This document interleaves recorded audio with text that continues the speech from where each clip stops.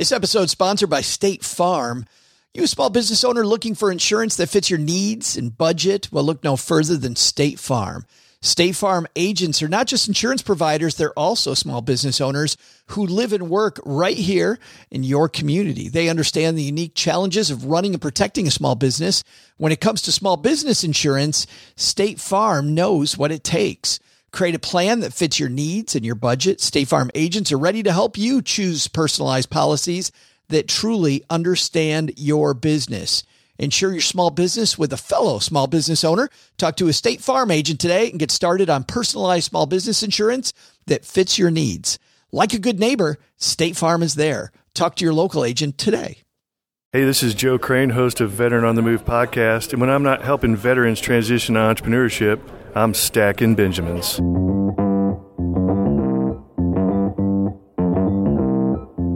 Live from Joe's mom's basement, it's the Stacking Benjamin Show.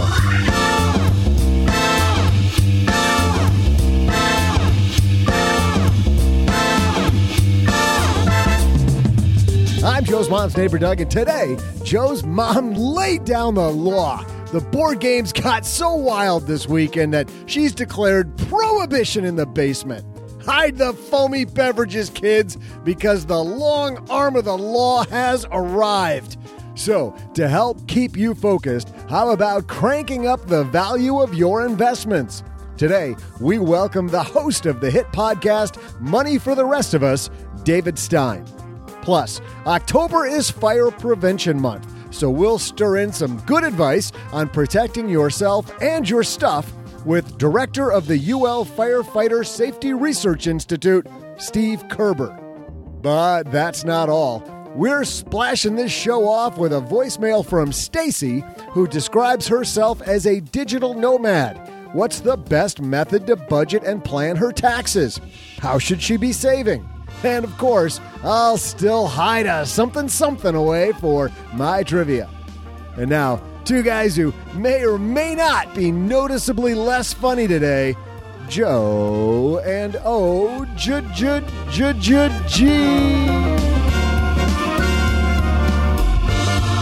You think not getting my daily dose of root beer is going to stop me? Heck no. We're going to bring it because it's Monday. It's the ice cream. It's the ice cream that's not in your root beer that's going to stop you. That is, if there weren't vanilla ice cream. Is this plain root beer? What is wrong with this country? I said French vanilla. French vanilla. That would be something I would say. No idea what the difference is. Hey, everybody. Welcome to Root Beer Floats for the Win podcast. I am Joe Saul-Sehy, Average Joe Money on Twitter. And here for a glorious Monday, it's my good friend OG. Oh, it feels like Monday, doesn't it? Oh, my goodness. You dragged me out of bed. You're like, hey, let's do this thing. And I'm like, it's still dark. No. I ran 4 miles this morning. I love on beating. Purpose? I love chasing you. There was, well, you know, if there's no root beer, if we're cut off, we gotta go do something. Shakes, you gotta do something. I gotta tell you, I love beating the sun up. I love getting it out of the way before the sun rises. So awesome. Okay. He's good. like, that's one good of us. for you. You know what else I like doing on a Monday morning?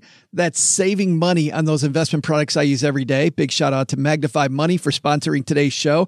Magnify Money is the place where you've got over 92% of the finest and even the worst financial products, but they're all rated, 92% of them in order. StackingBenjamins.com/Magnify Money for more. Also, thanks to Masterworks for supporting Stacking Benjamins. Masterworks, because we are a fine podcast, OG, and we like the finer things in life.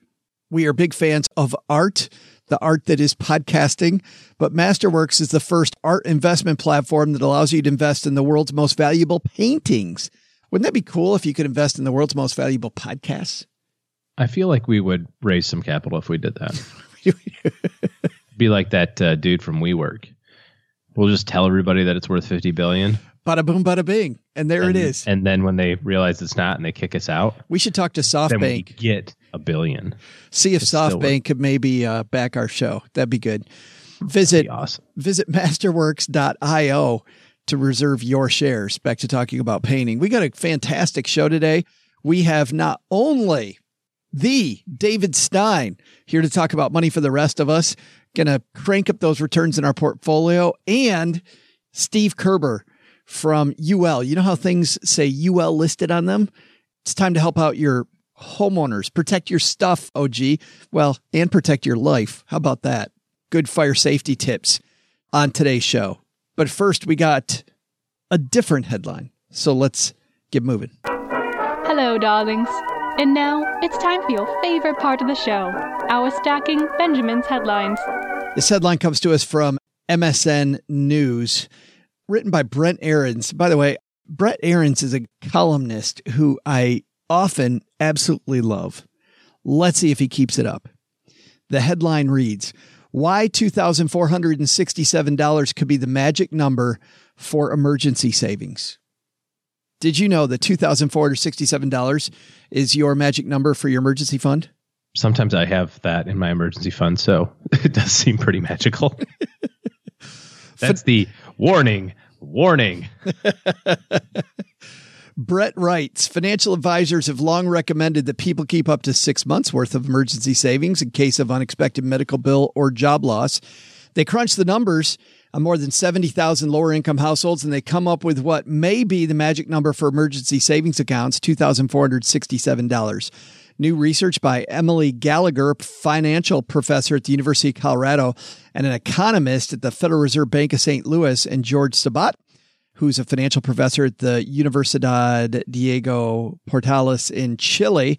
It's exactly how you say that. In Chile. The whole thing was exactly right. Yeah, I got that perfect. Say the amount of money you have to put aside for an emergency may also help predict how likely you are to use it. Quote, once you have at least $2,467 stored away for a rainy day, your probability of experiencing hardship in the next 6 months is low, and saving an additional dollar doesn't seem to help reduce that probability very much, Gallagher told MarketWatch. Any lower than that may reveal other financial issues. When you have less than $2,467 stored away, say you've only got $500, your probability of near-term hardship is relatively high, and each additional dollar you save is associated with a much lower likelihood of hardship. I think I get where they're going here, which is that if you look at your account right now, not build it to $2,400, but you just naturally keep $2,400, you probably have enough cash flow coming in and out every month that your ability to withstand it via cash flow probably pretty good. Were they also saying that it's a self-fulfilling prophecy that if you have $20,000 in your cash reserve, that magically you'll need $20,000 for something? I think maybe, but my main point of bringing this up, why are people obsessed? And I know that this piece got a lot of clicks, not just ours and not just us talking about it today, but a lot of clicks because the nerdiest among us, as you've seen over the years, so obsessed with maximizing every dollar that now we're going to talk again about maximizing your cash reserve. Well, if you switch banks every 3 days, you can get 1.9 instead of 1.7%. So on your $2,467, that 0.2 adds up, makes a difference. He says sarcastically. I gotcha. Oh, okay. No, I'm just trying to do the math. It's like the difference between $96 and maybe 97, 98. Well, that would be assuming that we are getting close to 10%. On 2,400? Right? Yeah. So 1% is 2% on $24. Yeah. So multiply that by 2. Didn't I say 48? Not exactly, but okay. What did I say? 96. Oh, I went to 4%. Sorry. Aren't you in dreamland? Now with the economy as weak as it is, it would never be that high. It's funny. The first double went so fast in my head, I completely forgot it. Exactly. I've already doubled it once because I'm fast. From $48 to $47 every year. Yeah, I can't. I just have such a hard time even thinking about this stuff at this level because, and I know people do, and part of it's personality, I think, for me, that I'm kind of more of a strategic, high level type, okay, directionally, let's go this way type of thing, and believe strongly in action and moving in the right direction will get us there versus going, well, $490 a month get me to retirement, or it'll be $492. It's like, why don't you just do $500 and make your life easy and the surrounding thing in your bank account? You don't have to think about it, rather than trying to optimize every single solitary dollar. And I get that that's our tendency, right? Different people have different tendency. Well, no. I'm saying other people have the tendency to worry about every nickel. And that's fine. I think, though, we have to fight our tendencies and we have to think about efficacy. One of my favorite terms in training was always, what's the thing you can do that will deliver the greatest result, right? So I could teach you something, but is it really going to go anywhere? Are you going to use it? Does it matter? If I spend a unit of energy going from $48 to $49 versus using the same unit of energy to ask my boss for a raise, where study shows that a lot of bosses want to give you raises, but you haven't asked, you're missing out. Like, you're being very inefficient with your time, which, by the way, to the people that like to maximize every dollar, because I used to have a lot of engineers as clients, when you point that out, that yes, you maximize that dollar, but with the time that you spent doing that, you missed out on $40. That flipping drives them crazy, drives them nuts. I was having this discussion, we're talking about optimizing on the upside. I was having a discussion with somebody a couple of weeks ago about costs and fees and that sort of thing, and recognizing that it's a thing. But I almost think that people use that stuff as a crutch to occupy their time so that they don't have to make the big decision. Using the example that you had, if I can spend the entire evening researching bank accounts that gives me, 1.9 instead of 1.8%, or trying to calculate the exact likelihood probability of a dollar emergency in my life, therefore figuring out that I need $2,467 in my cash reserve. If I can occupy my time doing that, then I don't have to do the more uncomfortable thing of writing a proposal for a pay raise or a promotion, or doing the uncomfortable thing of cutting a large expense out of my house, right? I've got an extra automobile that I don't need, or, whatever. So those are the big decisions that have the big dollars attached to them, but are also the more uncomfortable ones to do, whether it's, an opportunity to save more money or an opportunity to cut an expense. But if we can occupy ourselves in this low value, time intensive project, then maybe we can use that mentally as a block and go, well, I didn't have any time to do that. Sorry about that. Wish I could have gotten to it. And in our second headline, we talk all the time about the financial things we can do to protect ourselves in the event of an emergency with insurance and with savings. But I didn't know this until recently, OG. It is Fire Prevention Month. And here to talk about fire safety is our new friend, Steve Kerber. He's the Vice President of Research for Underwriters Laboratories and Director of the UL Firefighter Safety Research Institute. Steve, how are you, man? Doing great. Thanks for having me. Well, it is Fire Safety Month. What is the first thing we probably need to know to protect these things that we've worked so hard to have around us? Well, I think the biggest thing you need to know is that fire is very fast. And I think people don't give it a lot of credit, and nobody thinks a fire is going to happen to them. So because of that, we want to educate people that you don't have a lot of time to get out. You got less than 3 minutes to get out of your home. So there's a number of important things you need to do.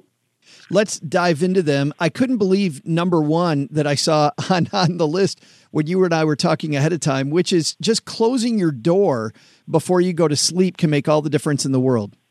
Yeah, it's free, doesn't cost anything, simple action, and it can absolutely save your life. So we've been burning houses for decades now, trying to understand how to best protect people. And one of the things that continues to stand out is the fact that people behind that closed door, it's going to be 1,000 degrees cooler. There's going to be air to breathe, and it's going to buy you very valuable time to be able to either get out or for the fire department to come rescue you. And half of people die while they're sleeping in our homes. So that's a critical time to close before you doze. And I like that phrase, close before you doze. I'd never heard that before. You and I started talking about doing this segment. When we talk about, it's funny, we talk about insurance, Steve. We always talk about have a plan before you need one, right? Most people get into, whether it's the market being down or something happens to a loved one, whatever it might be, people panic because they don't have a plan ahead of time. What are some of the things we can do to kind of build our fire safety plan ahead of time so we know that we're going to be okay if the worst happens to us? Yeah, perfect analogy. There's a number of things. First, you want to have an escape plan. You and your family need to know 2 ways out of every room, and you want to practice it. A lot of people think, well, I got smoke alarms and we're not going to have a fire. And you don't talk about it until it happens. and then you absolutely get caught off guard, and you don't have a lot of time to figure things out. Like I said, you got 3 minutes or less, and if you're woken up from a dead sleep, that's not a lot of time to figure things out. The second thing is smoke alarms. You get ahead of time. You've got to have those working smoke alarms in your home. You've got to have one in every bedroom. You've got to have one outside every sleeping area, and you got to have one on every level of your home, including the basement. And ideally, those would be interconnected alarms. So one on the other side of the house could go off, but every one is going to sound, and you're going to be able to hear that and know you've got a problem and know you need to follow your escape plan.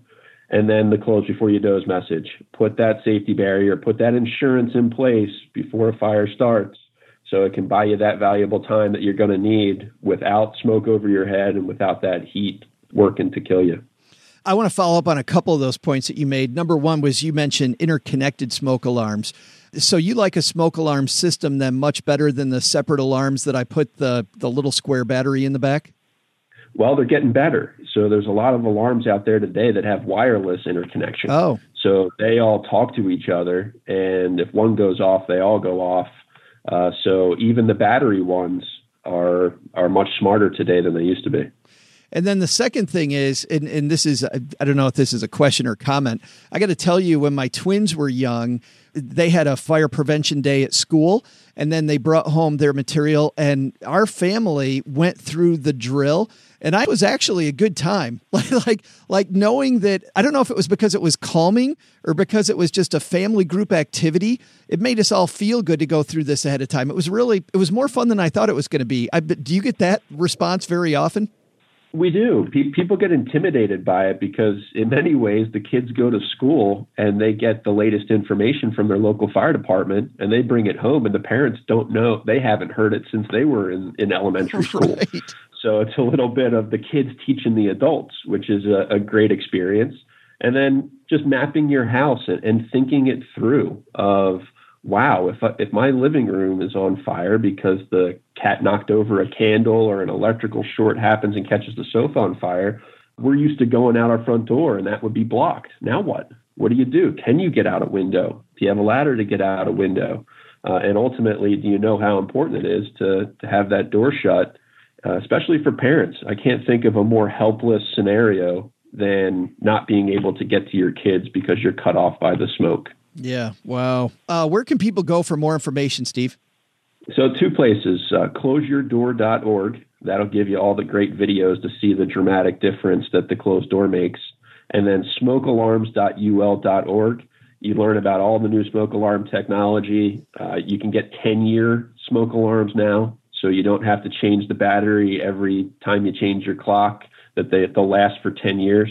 And for people to know that they do expire after 10 years. So if you've got alarms that you've been putting batteries in for more than 10 years, it's time to get new alarms.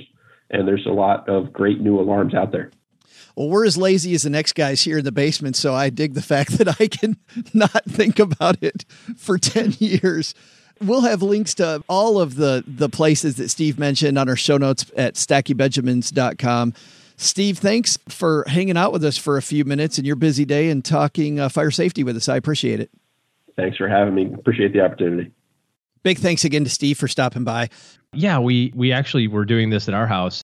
It was funny to me that it seems a pretty normal thing. Like, it doesn't change the plan. Right? If there's an emergency, there's a plan, and you just do the same thing. And I asked my oldest, I said, so where would we meet? He's like, what do you mean? I said, where do we do the head count thing? Where do we meet? Because we got multiple exits. Where do we go? He's like, I don't know. I said, at the neighbor's house. We meet at the neighbor's house porch, right? That's not a thing? Oh, yeah, that would make sense. I'm like, oh, my gosh, I failed as a parent. My kids can't even do a practice fire drill correctly. Well, you heard me telling Steve, but my kids love that. Do your kids like it, though, going through that drill?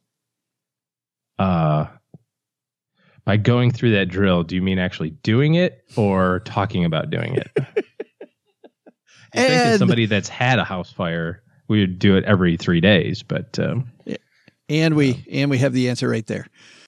Obviously, this has a lot to do with your homeowner's insurance and with your renter's insurance, but even more than that, just saving lives. Probably more important than your insurances.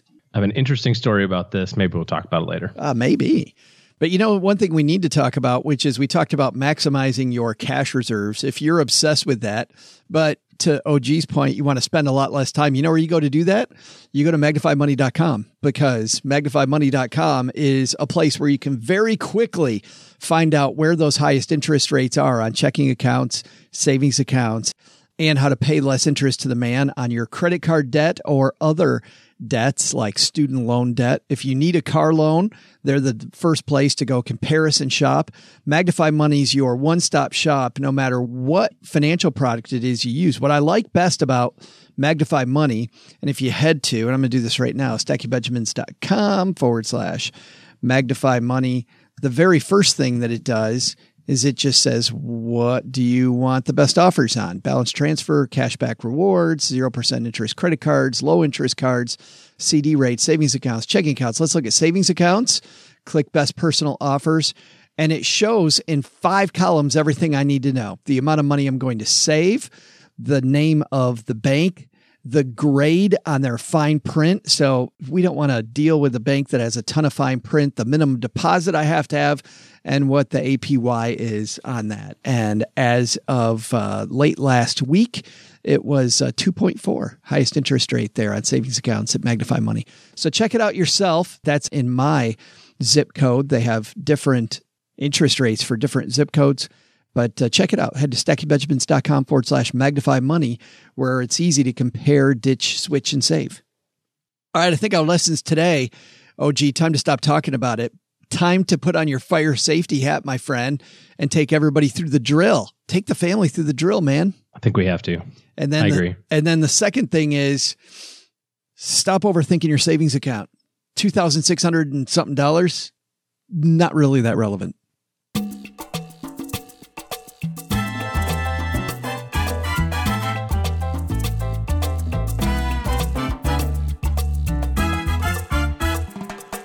I feel very lucky that I get to call this gentleman my friend. He, of course, has a top podcast, over 40,000 listeners per episode, called Money for the Rest of Us. He's received tons and tons of, and frankly, in my mind, OG, this guy doesn't get mentioned enough for the great work that he does and the thought leader that he is. You've heard about him in the New York Times, Forbes, Chicago Tribune, U.S. News and World Report, and others. A lot of people don't know what he did before Money for the Rest of Us, but we do. Prior to launching the podcast, he was the chief investment strategist and chief portfolio strategist at Fund Evaluation Group. They only managed $33 billion, OG. Well, I don't know what they did with all their free time. Only $33 billion. At FEG, co-headed the 21-person research group. He co-founded their $2.2 billion asset management division, where he developed its investment philosophy and process and was lead portfolio manager. His former clients include the Texas A&M University System, University of Puget Sound, Sierra Club. Today, we get to talk to him about his new book, where guess who you're going to find with a quote on the back of the book, OG? This guy. How about that? Here to talk about Money for the Rest of Us. It's our good friend, David Stein.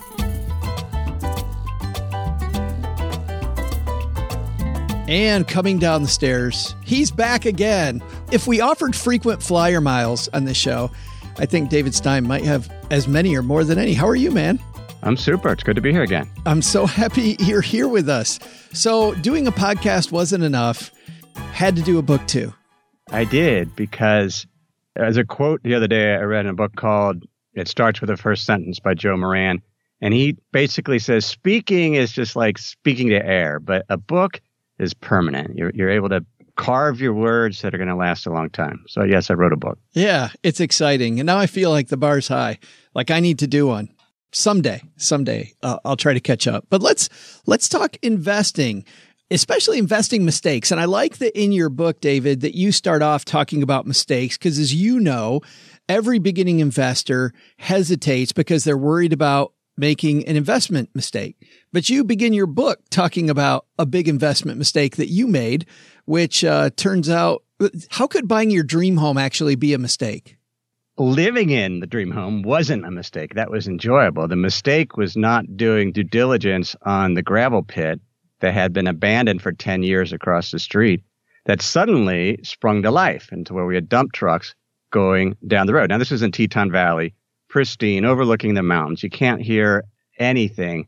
And then you suddenly have this rock crusher going 12, 15 hours a day. But investing means making mistakes. And the key is to keep your mistakes small. Warren Buffett says we beat ourselves up too much over our mistakes. And we just have to recognize that we are going to make mistakes, but we need, successful investors have a discipline or framework for deciding how to invest or what they invest in. And one reason they do that, that's really what risk management is it keeps their mistakes small. This was a bigger mistake than normal. And we ended up breaking even. We sold the house. We split it. It was an 80-acre farm. We sold it. We split it into 2 parcels, and we sold half of it with the house to a woman that's operating it as a kind of a dude ranch type situation. But it was clearly a mistake.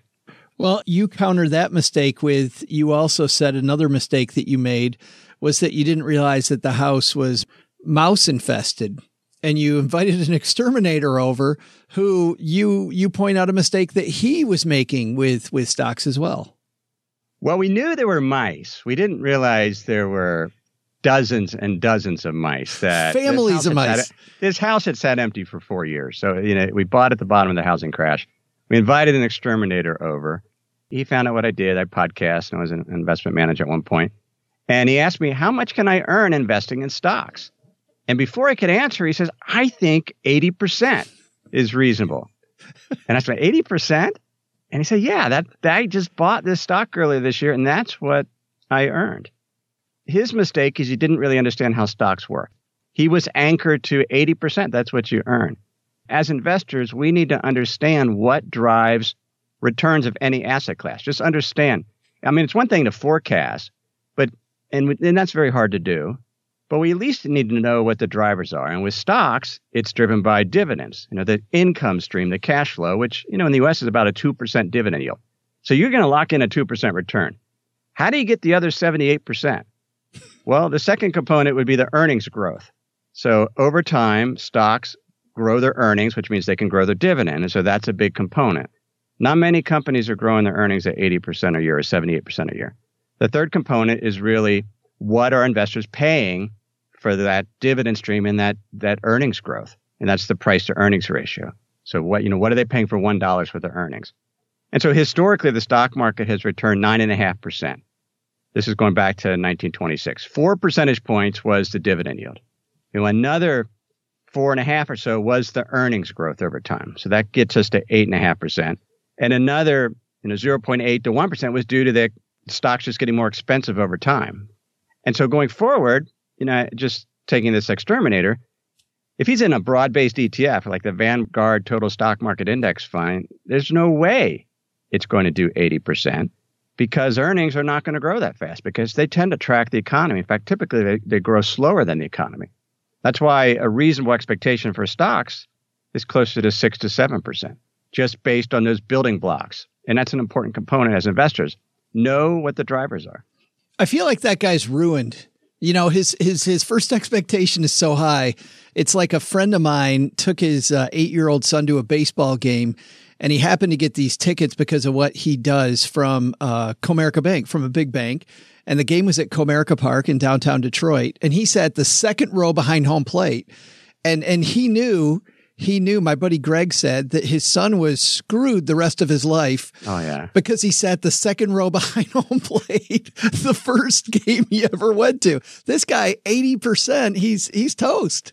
Yeah, he is. And I don't know how it turned out. Maybe he's brilliant and he's just really good. But, the other thing when it comes to picking individual stocks that I hammer over and over again in the book is the only reason you buy an individual stock is because you believe the market's wrong, that it has mispriced the stock, because we don't buy a stock because it's growing fast or because it has cool products or because we think it's popular, because every stock already has an embedded growth rate in it. That's how it's valued. It's a market with all these investors, and they've come to a consensus.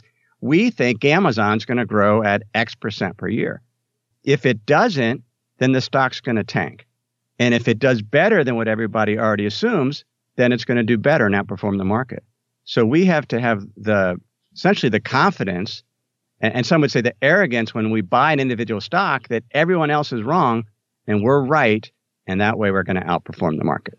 But if you look at an index like the S&P 500, you brought up the total stock market, doesn't it make sense that it's not going to be just one or two stocks are going to beat the market? There's going to be many of those stocks, maybe a third in a year, maybe half of them in a year beat the market. So it could be a 50-50 bet that I beat the market. Well, when you buy an index fund, right, it's made up of stocks that disappoint and stocks that do better than expected. And so those offset each other. And so at the end of the day, with a broad-based index fund, it's driven by the dividend yield, the earnings growth, and the change in valuation over time. So when I'm talking about the arrogance, I'm talking about you're just buying one stock. Sure. And you're saying this one. But if you're buying, I mean, if you buy, let's say, an asset class, a segment of the market. Let's say some segment gets very beat up and you can buy, and there's 300 segments. Let's say it's small cap value. After a period, it's done very poorly. Well, you buy an exchange traded fund. There's a basket of securities that have a bunch of embedded potential positive surprises as they do better than expected, because that's why value investing works over time. Because as humans, we think bad things are going to continue for companies. And so if you buy a basket of cheap stocks, you don't have to figure out which one is going to surprise to the upside, but it's going to do better than you buy, let's say, a basket of very expensive technology stocks that are priced for perfection. One is more likely to disappoint. You look at taking your note of small companies, small company value, where you're buying the stuff that's, quote, on sale, versus growth, where you're buying the high flyers. Which one over long periods of time historically has done better? Value, by far. But it can go through very long periods of underperformance. Value stocks have underperformed growth stocks in the U.S. for 12 years in a row. That's a long time to be a value manager. And you're losing clients and it's hard. But this is after a period where value did extremely well. From 2000 to 2008, value just trounced growth. And over the long term, value does outperform because it's human nature. I want to get back to the guy in the $80 stock for just a second because I can't get that out of my mind. I remember seeing studies. Maybe you saw these studies before. I don't know where I first saw it, David, if it was maybe Rick Edelman quoting this about this study where they asked people, you own a random stock. Maybe everybody listening to this can play this game. You own a random stock. You buy it for $10 a share. Without having any more information, what price would you be happy with when you sold it? Have you heard this before? I've not seen that. No. Yes. You know what? I've not seen that. You know what the average answer was? You buy a random stock for $10. 100 probably. Actually, it's funny. People were a little better than you thought. It was 15. I buy it for 10. So a 50% increase. Yeah. Oh. Yeah. So I just want, but then of course, and I think it was Rick Edelman, pulls back and goes, like you just said, it's 50%. It's 50. And if the market would continue to do 10, let's say, you got a little while of holding that baby to get to that. Well, yeah, but that's what if you're going to buy one, I mean, I'm gambling if I'm buying one stock. I want a 10 bagger. I want to go 10 times my money. Yes. But happiness only starts at 50. Like, why do we have such unrealistic expectations of wanting the 10 bagger or 50% or whatever it is? Why is that? Is it this gambler mentality? Is it? Oh, yeah. Investing in individual stocks is intoxicating. It's fun, but you do it with your funny money. You don't do it with your retirement savings because the vast majority of investment professionals underperform the market. I mean, I spent close to 15 years researching money managers and trying to find the brightest minds out there who could predict the future and figure out which stocks are going to do the best. And there are very, very few that can do it because the more specific your prediction, the more likely you're going to be wrong. Something's going to happen that you just hadn't considered. And most managers, they underperform. Talking about some of the concepts that you bring up in your book or even on your show, I like talking about those through the lens of mistakes we made as investors. And I've made some whoppers. You've made some whoppers. But let's talk about your first one. What was the first individual stock you bought and why did you buy it? Sure. I bought a stock called Novell. And I was in graduate school. I was studying finance and I thought, Novell, this is a high flying stock. computers are going to get big, computer networking. And so I bought Novell because I had worked there, sort of. I was a temp employee in Provo, Utah, and I would put together manuals for their leading product. So I just went out and I took 25% of our life savings, which, was $1,000 or so. And because we were newly married, and I bought Novell. And then it would show that I think it was called the Business Hour on PBS because there was no internet at the time. And so the only way you could see whether the stock did well was it was on this television program. And it was one of the leading kind of growth companies. So it was always there. But I knew absolutely nothing about Novell. And this is an example of when we invest, we need to be able to explain what it is. I should have at least known what Novell did. Like, I didn't know what NetWare was. I mean, I owned a computer. And I said 1991. I didn't know the financials. I didn't know if it was cheap, expensive. I knew nothing about it. I simply gambled and said, I think this stock's going to go up because I think it's going to go up because I've heard of it. And why wouldn't it go up? Because that's what stocks do. I got lucky. I should have stepped back and said, and what I would ask now is, what do I know that the market doesn't? What's my informational edge with this stock that I believe the market is wrong? But I didn't. And it worked out. We sold it. It did go up, but it was pure luck because I had no idea what the return driver was or what earnings or anything was.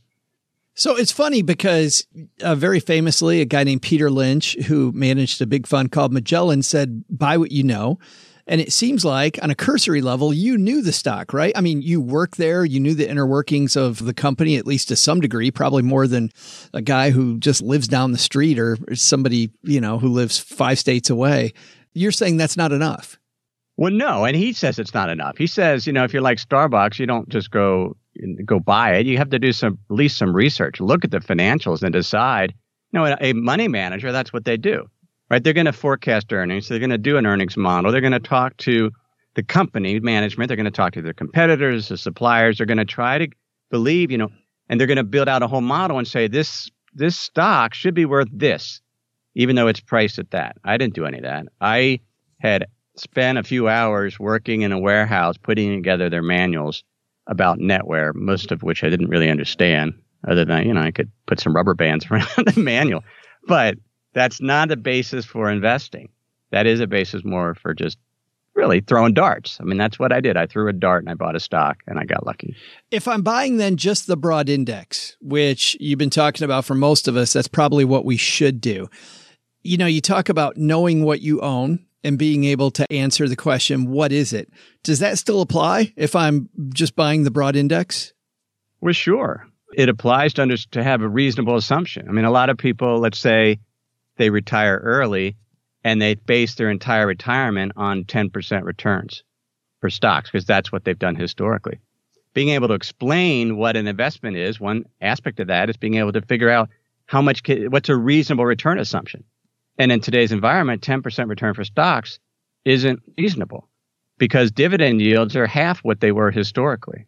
And stocks are priced way more expensive. And so we're not going to get 10-year annualized return for stocks over the next 20 to 30 years because the numbers, what I call the math of investing and the emotion of investing. The math is the cash flow and the cash flow growth. The emotion is what investors are paying for that cash flow. And right now for U.S. stocks, they're paying a lot of money for it. And stocks will likely, a more reasonable assumption is 5 to 7% for U.S. stocks. I like the idea you talk about writing out what is it. For another reason, I mean, you just mentioned a couple, but another reason I like that, David, is because you also point this out in your book that it points out what you don't know. Like if you have to verbalize it or write it down, you'll more quickly see. And I don't know if it's the process of physically writing it that you see it or verbalizing it that you see it, but you start to see how much you don't know. And it makes you realize just how much more research you probably need to do before you buy. Well, sure. And they've done academic studies on this. When they've asked, researchers have said, explain something is like a zipper. Like, how does a zipper work? Verbalize that. It's not, well, these things kind of come together and people realize, well, maybe I don't know as much as I think I do. So it humbles us. So to be able to explain an investment, what are the drivers? Another question, who's selling it to me? Like, who's on the other side of the trade? We don't usually think about who's selling us the stock. because you buy it on a stock exchange. But we have to understand who are the primary traders of stock. Where's most of the trading activities coming from? Well, it's coming from algorithms at this point, or professional money managers, which means when we're buying a stock, whoever sold it to us was probably a professional or an algorithm that knows way more about this company than we do, which is a very different environment when Benjamin Graham, who wrote The Intelligent Investor, he was investing in the 40s and 50s. At that time, most stocks were owned by individuals. So he could outsmart other individuals. Much more difficult for us to do that today.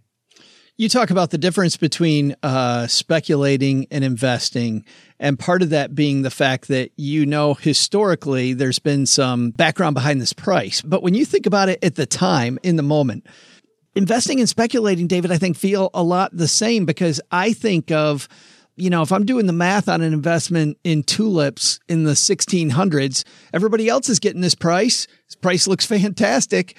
At the very least, I think it can't lose money, because person after person, at least for the last several months, has been getting this price. You look at Beanie Babies in the 1990s or Bitcoin 2 years ago, right? I mean, how do you avoid getting caught in one of these speculative traps? Even, right in the middle of, early in my career, the tech wreck, right? You remember the whole thing about the new economy and the new math? Sure. The new math we were using, not like the math in high school, the math that it's like quantum physics. You have no idea how the hell this thing works, but hey, it works. It's new. Well, first off, a speculation is something where there's disagreement whether the return will be positive or negative. An investment, and these are some fairly narrow definitions. An investment is something that has an expected positive return. And why? Because it has cash flow. So bonds are investments because they pay interest. Real estate's an investment because you get the rent. Stocks are an investment because generally you get the dividends. But even if it doesn't pay dividends, ultimately there's earnings. A speculation is something like gold or Bitcoin or antiques or tulips. And they're Beanie Babies. They're not necessarily bad, but there isn't any way to value them to see if they're too expensive or not. It's just it will be worth whatever investors or other speculators are willing to pay down the road. And so the key is to keep less than 10% of your assets in speculations. Sure, you can buy. I got a friend that wants to buy the number 2 issue of Batman. It's $50,000. Pure speculation.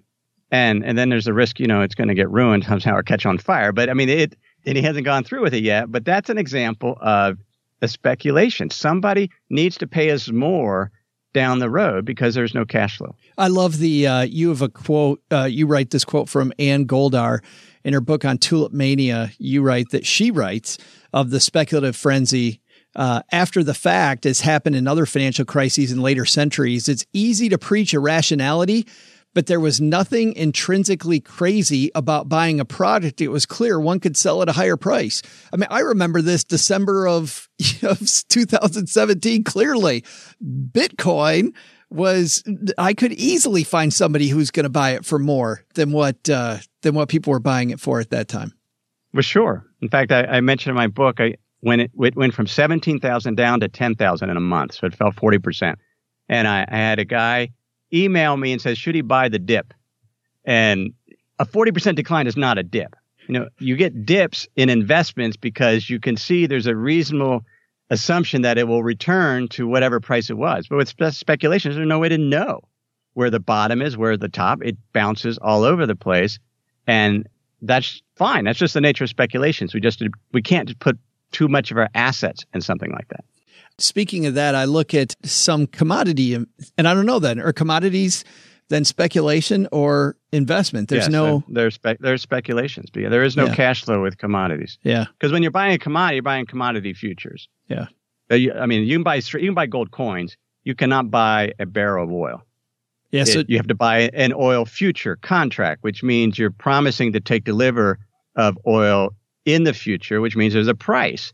And with the way commodities work, in order to make money on commodities, it doesn't matter if the price goes up. It has to go up by more than what the contract was priced at. So if oil is at $60 a barrel, but you bought a futures contract at $64 a barrel, if oil 2 months down the road is only $63 a barrel, you lose money.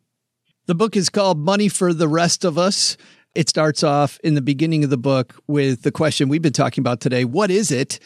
And then what's the upside? What's the downside? who's on the other side of the trade, and it goes from there. It's a fascinating read. David, where do we get it? You can get it at, you can learn more at moneyfortherestofusbook.com. You can, it's an interesting book. It's being released in stages. The ebook will be available by the time this program airs. The hard copy version got recalled by my publisher because they made a mistake on the cover, on the dust jacket. Oh, good. And the audiobook will be available in December. So this book is not going to hit the best Wall Street Journal bestseller list because you can't do that if you release your books in dribs and drabs over time. But there's that limited supply, though. So act soon. If there are a few copies at Barnes & Noble before they pull them off the shelves, apparently. And then I'd be remiss if I didn't ask you about the podcast. What's coming up on the Money for the Rest of Us show? Well, Joe, you know that I record my podcast and then I release it the next day. And I'm not like you that it's well planned out. I have no idea what's coming up on Money for the Rest of Us because I haven't recorded the episode yet. And it sounds so much more thoughtful than our shows too. Why do I have a 5-week schedule and your shows always sound like they're much more thoughtful and like you put more into them than I did? You don't tell me that. I don't want to know. Well, no, there's an advantage to that, though, because this week's episode was on these 10 questions. And the day I'm recording, I find out they're pulling the hardcover. They're going to recall the book. So I could record that and release it. So I can, it's a little more flexibility in doing that. David Stein, thanks for hanging out with us for a few minutes talking investing. Thanks for having me, Joe. Hey there, trivia fans. I'm Joe's mom's neighbor, Doug, and with Joe's mom declaring prohibition, we're on lockdown here in the basement. I mean, geez, it's like being in a penitentiary. Everyone's glaring at each other and staring at the root beer drawer over in the corner, drooling. At the start of the show, that drawer was fully stocked. But during the heat of that awesome David Stein interview, I am sad to report 2 beers are missing.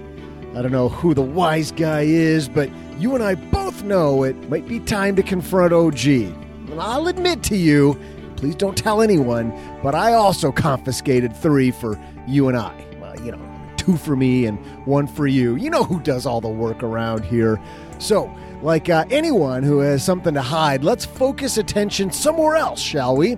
How about we look at Joe's mom's crazy calendar? Let's see here. Oh, yeah. Hey, today is World Animators Day. That's a great topic, right? So spin that around with a side order of money topics. And what's the question? Try this one. What is the highest grossing animated movie of all time? I'll be back with your answer right after this.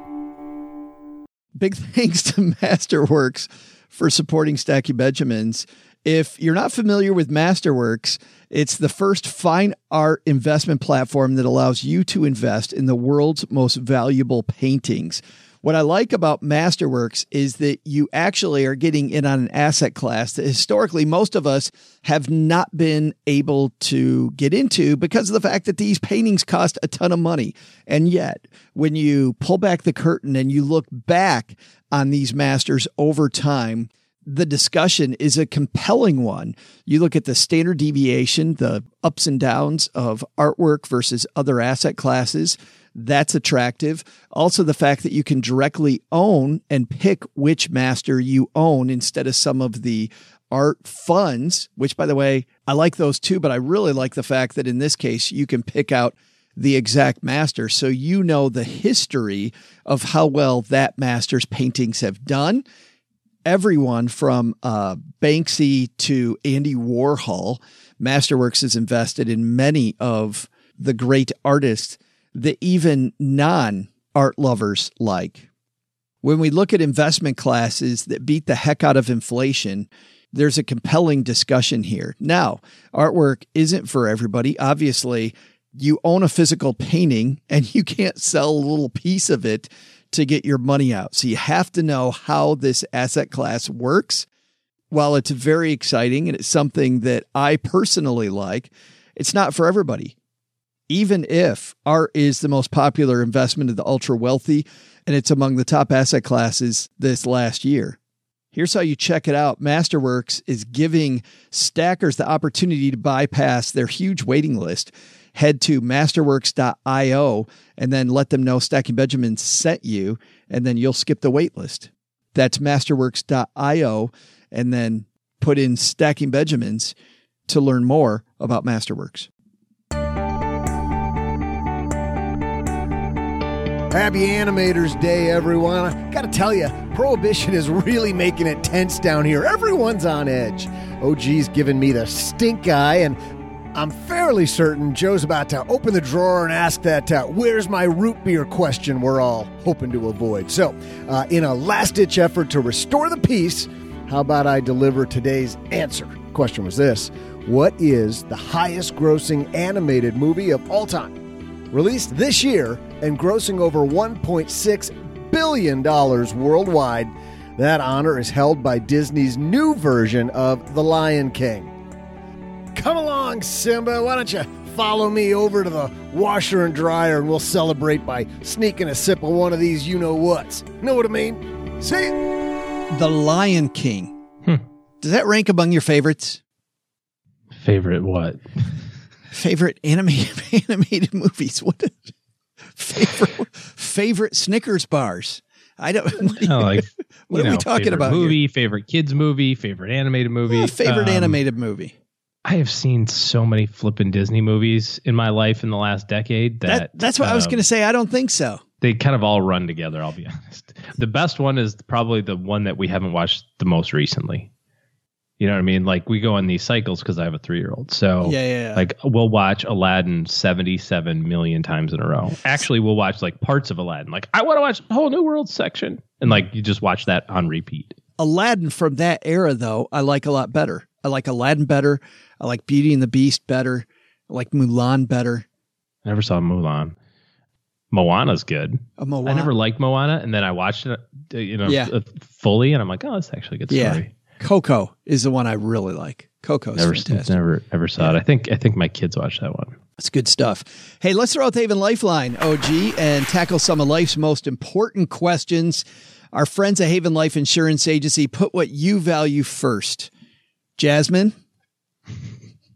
That's right. And a magic carpet? Hard to beat the genie, though. Hard to beat Robin Williams as a genie. Have you seen Aladdin live, like the Broadway? No, but I saw we did the review of the new version of Aladdin, and I did like Will Smith doing it. I thought Will Smith did a fine job because he didn't try to be Robin Williams. He did his own thing. Did he? Okay. Yep. So it is your loved ones and your time is their answer, while you're watching Aladdin together, I suppose. It's why they've made buying quality term life insurance actually simple. Head to stackingbenjamins.com/Haven Life now for a free quote. Simple application online, instant coverage decision, affordable prices, and all issued by Mass Mutual, more than 160-year-old insurer. Today, we're throwing out the lifeline to our new friend, Stacy. Say hi, Stacy.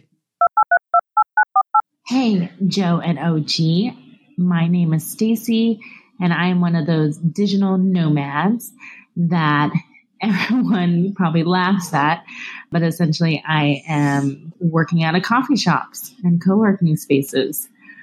I was wondering if you had any financial advice for someone that is an American citizen working for an American company, but spending a lot of my time abroad, and just like how I budget or what I should be doing, maybe tax or financial wise. I would just love your input. Thanks. Oh man, Stacy, I want to be you. My goal. I've had this in the last couple of weeks. A couple of people have asked about this. I'm like, go ahead and make me super jealous, but tell me your plan. I'm moving to Mexico for a year. Like, oh God. So jealous. I know, it's so great. Stacy, congratulations on being a digital nomad. But OG, what are some special concerns that digital nomads need to think about? Well, there's a lot of rules about being a U.S. citizen, but working overseas for a U.S. company as it relates to the taxation and how many days you can spend in the United States. You're going to really want to work with a specialized CPA in this area so that you don't violate anything. As you can imagine, the IRS is very particular about good record keeping in this category in particular, because if you could just as easily say, Yeah, I was out of the country for a while, so I don't know any taxes. I think a lot of people would do that. So they're very particular about the rules and the definitions of those things. I found out from a client a couple of weeks ago that the day you spend traveling from your away country, I guess back to the United States, also counts as a day in the United States. So you're limited to the amount of time that you can spend in country to qualify for some preferential tax treatment. But even if you spend a day and a half traveling, you're way in, some other country, Australia or something, that's going to take a while to get back home, that counts as a U.S. day. And I just found that really interesting, the delineation of that. Imagine if you cut it really close and you were off by a day and that day was a travel day, right. And then you find out that you got it wrong, right? I mean, you could really affect your taxation. So I think it's really important to work with a knowledgeable CPA tax person on that. Some anecdotal things, I would say be sure that you're understanding how you're going to access your money. A lot of banks and custodians for investment accounts really are quite reticent to allow U.S. citizens repeated access to their accounts overseas. We've heard lots of stories of people who log in, they're on a 6-month trip to Europe and they try to log into their Schwab account and Schwab says, hey, it looks like you're overseas. You've logged in overseas 1 million times. We're going to close your account. And also, if you're going to try to mitigate that by using local institutions, remember the story that we ran last week about knowing what the rules are around fraud and the protections that are in place at those institutions as well. Every country has rules. Just learn a little bit about how those work. Yeah. So make sure that you know how you're going to access your money. Make sure that you know how you're going to, access cash and that sort of stuff and how you're going to handle that. I saw an article, I don't know, on Flipboard or something about how there's these pop-up ATMs that are in really heavy tourist areas in Europe, but they're not really ATMs. Right. They dispense cash like an ATM, but it's more of like a money transfer service or something. They've coded it some way so it doesn't have to follow the banking rules. And because you don't know how many pounds or how many euros you're supposed to get per dollar, they can go, oh, you want 1,000 euros? Great news. Our that's only going to cost you $2,000 plus our 20% transfer fee. And people are like, okay, I guess that's what it is. And so you have to kind of keep track of that and know how to do that calculation or conversion or go to a reputable place so you don't get kind of swindled in that regard. And then I think that the other thing that you have to be aware of is, especially when traveling for long periods of time, back to your money in the U.S., how are you going to get money back? If you're going to use local areas, how are you going to get that money back to the United States into your investment accounts? Because just because you're traveling for work or you're a digital nomad does not mean that you should, forego all future savings and that sort of thing. So you want to be aware of how that's going to work. If it's possible, if it's not possible, you can't carry suitcases of cash back and forth on airplanes. They really frown on that, allegedly. So just some things to think about. I think the biggest piece is going to be to work with a internationally qualified CPA who can guide you through the tax issues. That'll be the biggest bang for your buck, probably. I think another thing to think about cash reserve wise or credit wise is if you're a digital nomad, you're probably a little further away from family and the need to travel on a moment's notice might come up. So for that reason, maybe this $2,400 number we talked about today isn't an adequate reserve. I think having a little bit higher reserve so that you can have money at a moment's notice or at least credit at a moment's notice to go do whatever travel you might need to do. If there's some emergency and you got to get someplace halfway across the globe in a hurry, becomes more important. I like that one. Good stuff. Thanks for the question, Stacy. You got a question for the show? Be like Stacy. Take home the Greatest Money Show on Earth t-shirt and have OG and I drool about becoming a digital nomad. I love that idea. The way to do that, head to stackingbenjamins.com/voicemail. Very easy to leave us a message. You just head to that on the browser on your phone, hit the microphone button, bam, you're leaving a message.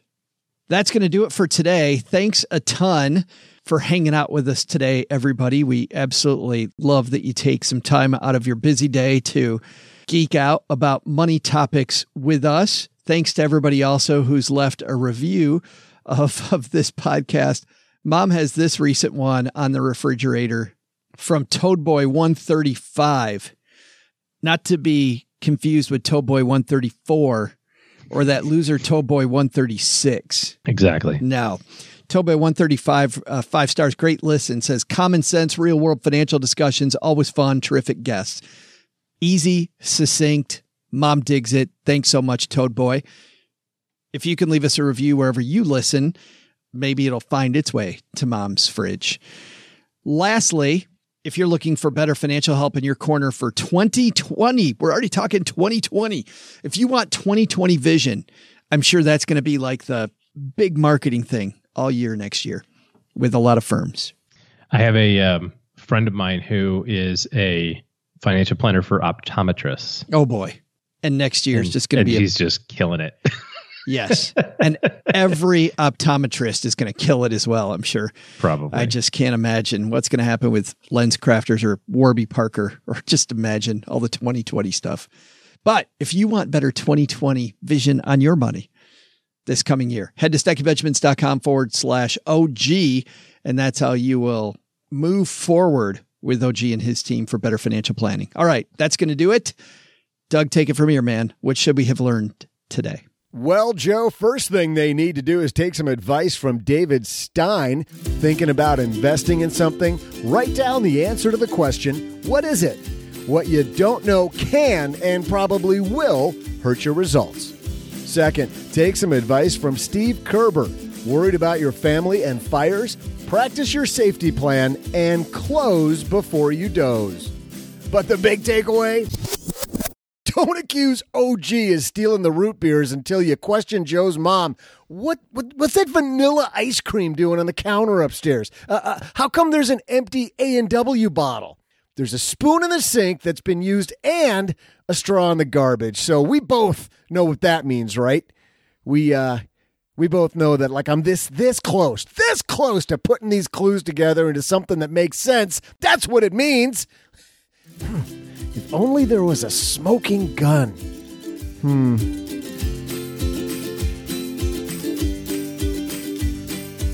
Big thanks to Steve Kerber from UL for joining us. You'll find more on fire prevention at our show notes page at stackingbenjamins.com. Thanks also to David Stein for stopping by. It's always good to see David. You'll find his book, Money for the Rest of Us, wherever books are sold, and you'll find his fantastic podcast at moneyfortherestofus.com. This show was created by Joe Salsihai, produced by Richie Rutter-Reese, and engineered by the amazing Steve Stewart. Online, visit us on Twitter at @SBenjaminsCast or on our Facebook page. I'm Joe's mom's neighbor, Doug, and I do not like computer jokes. Not one bit.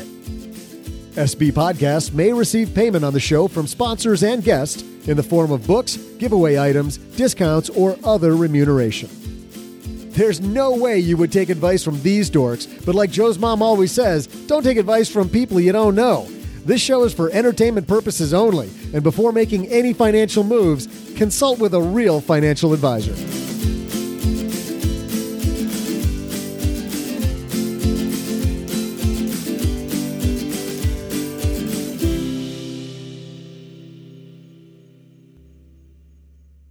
Oh, gee, check this out. You're never going to believe what happened. So yesterday, I'm riding along in the back of Joe's mom's Harley, and yes, Joe's mom was driving. I mean, just listen. So we're cruising down the highway, and we get pulled over by a Michigan State trooper.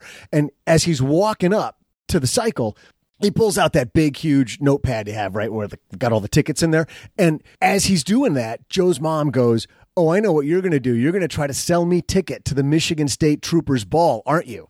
And he says, "Ma'am, Michigan State Troopers have no ball."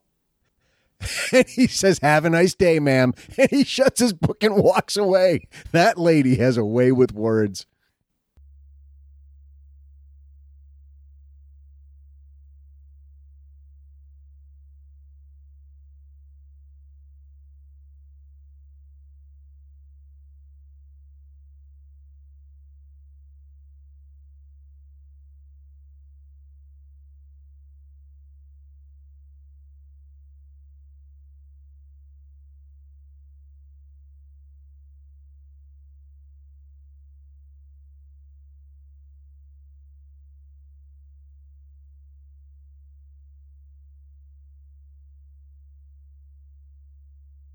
What happened when your house burnt down?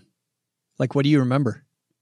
I remember a couple of things. So I was a little kid. I was in 4th grade. My brother was in 2nd grade, and he was a little bit of a firebug. It was a Saturday morning. It was in January. We lived in mid-Michigan, so though it's freezing cold outside. And we're sitting out there watching cartoons. And my dad was the type of guy like you that likes to be up for 2 hours before the sun, just 'cause, you know. And my brother, I don't remember him doing it, but apparently he was lighting popsicle sticks on fire, you know? Oh, man. And then putting them, you know, just putting them in the ashtray. My parents are smokers, so they put it in the ashtray. I guess my dad yelled at him or something, so he went upstairs and threw him in the trash can upstairs and then shut the door. So a few moments later, whatever it was, we hear this kind of weird pounding. And my dad yells from the kitchen. My dad was a truck driver. God, stop. You wake your mother up. You know, because it's a Saturday morning. And we look at each other and we're like, I didn't do anything. You didn't do anything. What are we yelling at? A few minutes later, we hear this pounding again. He's, I tell you, if I have to come out there. You know, we're looking at each other going, we're not doing anything. Like, who's he telling to? And then we hear it again. And finally, he comes storming out. He goes, I told you, if I have to come out here. And then it happens again. He's looking at us. And we're looking at him going, we're not doing anything. And then he realizes the sound's coming from somewhere else. So I kind of got up and out of the couch and I walked around the corner and I could see the smoke billowing down the stairs. Oh, my God. And that's when I went, Dad? And so turns out the pounding was my mom. She was sleeping, but semi-conscious, you know, because of all the smoke. She was pounding on the window trying to like break the window open, but didn't have any strength or whatever. So he goes upstairs, grabs mom, drags her down the stairs. We go sit in the car, and my mom comes running outside and stuck her head in a snowbank. I remember that part. It was pretty, funny in the whole thing. And so then my dad drives us around the corner. Kind of lived as like just the normal city block, 3 houses in a block. So we backed out of the drive, we drove around, went to the neighbors, called 911. Fire department comes. They come running up to the house with a big old giant axe, yes, to like chop the door down. And my dad's like, hold on. It's open. Like, we just walked out. Like, you don't have to. The house was built in 1892. But it's a historical home. It's their big opportunity, though. It's the really cool thing. He's like, oh, hold on. So they go and they take care of the fire and they, all that sort of stuff. It was basically, the long and the short of it was that my brother had been throwing, smoldering popsicle sticks into a bathroom trash can, which, as you can imagine, is full of tissue paper, yes, and, whatever. And when he shut the door, that just created the environment for it to sit there and, start on fire. No wind, nothing. Nothing. So then he went up there to check on it to make sure everything was okay. And there was a fire in the bathroom and he left the door open and went back downstairs and didn't tell anybody. What the hell? Well, he was 8. So 8-year-olds tend to do weird things. So we're sitting at the neighbor's house and I remember looking at him and I was like, what did you do? He's like, I didn't do anything. Fireman comes in, I'm still impressed by firemen. So I know an 8-year-old's impressed by firemen. My 10-year-old self was impressed by, they got all the gear on. They got the big beard, the oxygen tank, and he comes waddling in, the captain or whatever, and he kneels down next to my brother and he goes, son, do you have something to say? In like the lowest, growliest voice you could imagine. He went right to your brother. Yeah. Maybe at the urging of my parents. Like, we know it's that one, And he just starts sobbing. I'm sorry. So anyways, the interesting twist on all of this was that my aunt had also recently had a house fire. So it was separated by like 2 weeks. So my aunt and uncle were going through this like same thing. Like, oh my gosh, they just had a house fire and they're okay and the family's okay, but the house is destroyed. And then boom, we had one.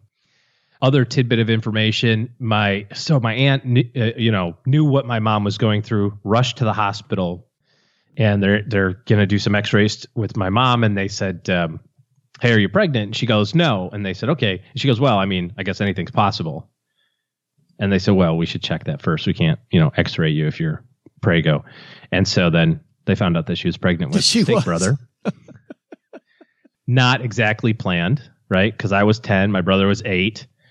And then here's Little brother coming. And so my aunt, as my mother would tell the story, my aunt is standing in the room going, I'm the first to know. I'm the first to know. As my dad walks in and goes, first to know what? Oh my God, really? And of course, again, I don't remember Dad being ultra excited by the opportunity to be a father for the first time. So now we've got pregnant mom, house destroyed. And the final kind of piece of this was that the house fire was on a Saturday. The house insurance was due on Friday. And by the grace of the good Lord, my mom had the wherewithal to make sure that she sent the insurance check that day. Money wasn't really a strong suit in our family. So she had already sent the check on Friday. Oh. And when they called to make the claim, they said, hey, your insurance lapsed on Saturday at midnight, 12:01 a.m. So, we don't have to tell you. And she said, no, I mailed it. So they actually had to wait for the envelope to come in, verify the postmark. The postmark. So it's the old school days of doing it that way before they paid the claim. And it took so the fire was in January at the end of the month, and I think everything was back to normal, so to speak, by September, right before my brother was born. Holy cow. 9 months of that. So it's a slight disruption for a few popsicle sticks. Yeah, exactly. And you'd think he would have learned his lesson, but he did not. I distinctly remember coming home years later from my paper route, and I see like this black billowing smoke coming from behind our house. And I see my brother running from the front with the hose going, help. What's he had raked all the leaves behind the garage and was experimenting with lighter fluid. Because what could ever go wrong with that? Yeah. Yeah. So the fire department didn't come for that, although they did come another time for my dad was a big griller. So he would grill every day of the year. It wouldn't matter. And so somebody called the fire department for smoke coming out of the garage, but it was grill smoke. So the fire department showed up. They're like, oh, it's you guys again. I made the mistake one time. I had the grill. We had just a little Weber grill. Mm-hmm. We had just purchased our house, and it was this really old bungalow. So we made some steaks, and it was raining like hell. It started raining just like hell. So I'm right underneath the eaves of my garage, trying to finish these steaks. I get them done. Don't really know what to do. We got friends over. So I take the grill and I put it inside of my garage and I close the door. A grill that smells like steaks. Mm-hmm. And so now you have a garage that smells like steaks. Well, I had a garage infested with raccoons looking for the steaks after that. Nice. We had when the fire department showed up for the fake fire, it just so happened that we were just, making hamburgers or something. So I distinctly remember my dad, the guy's coming running down the driveway, turns the corner with the big hose. And my dad's standing there. We're standing there. And he goes, can I help you? And they're like, oh, somebody reported a fire. And he's like, no.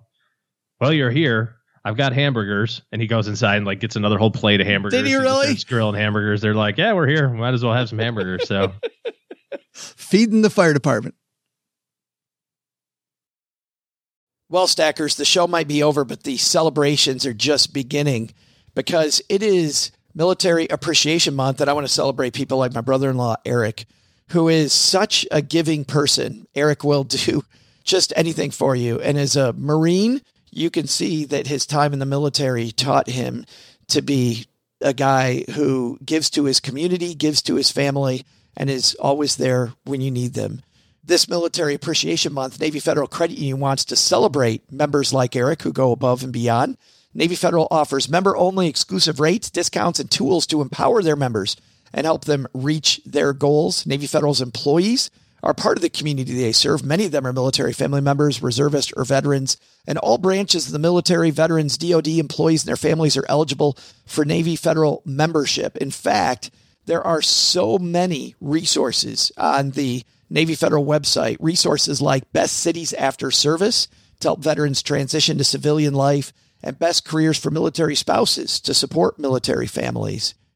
Visit NavyFederal.org/celebrate, and you'll see all of their Military Appreciation Month offers and other Navy Federal offers. Navy Federal is insured by NCUA, Equal Housing Lender.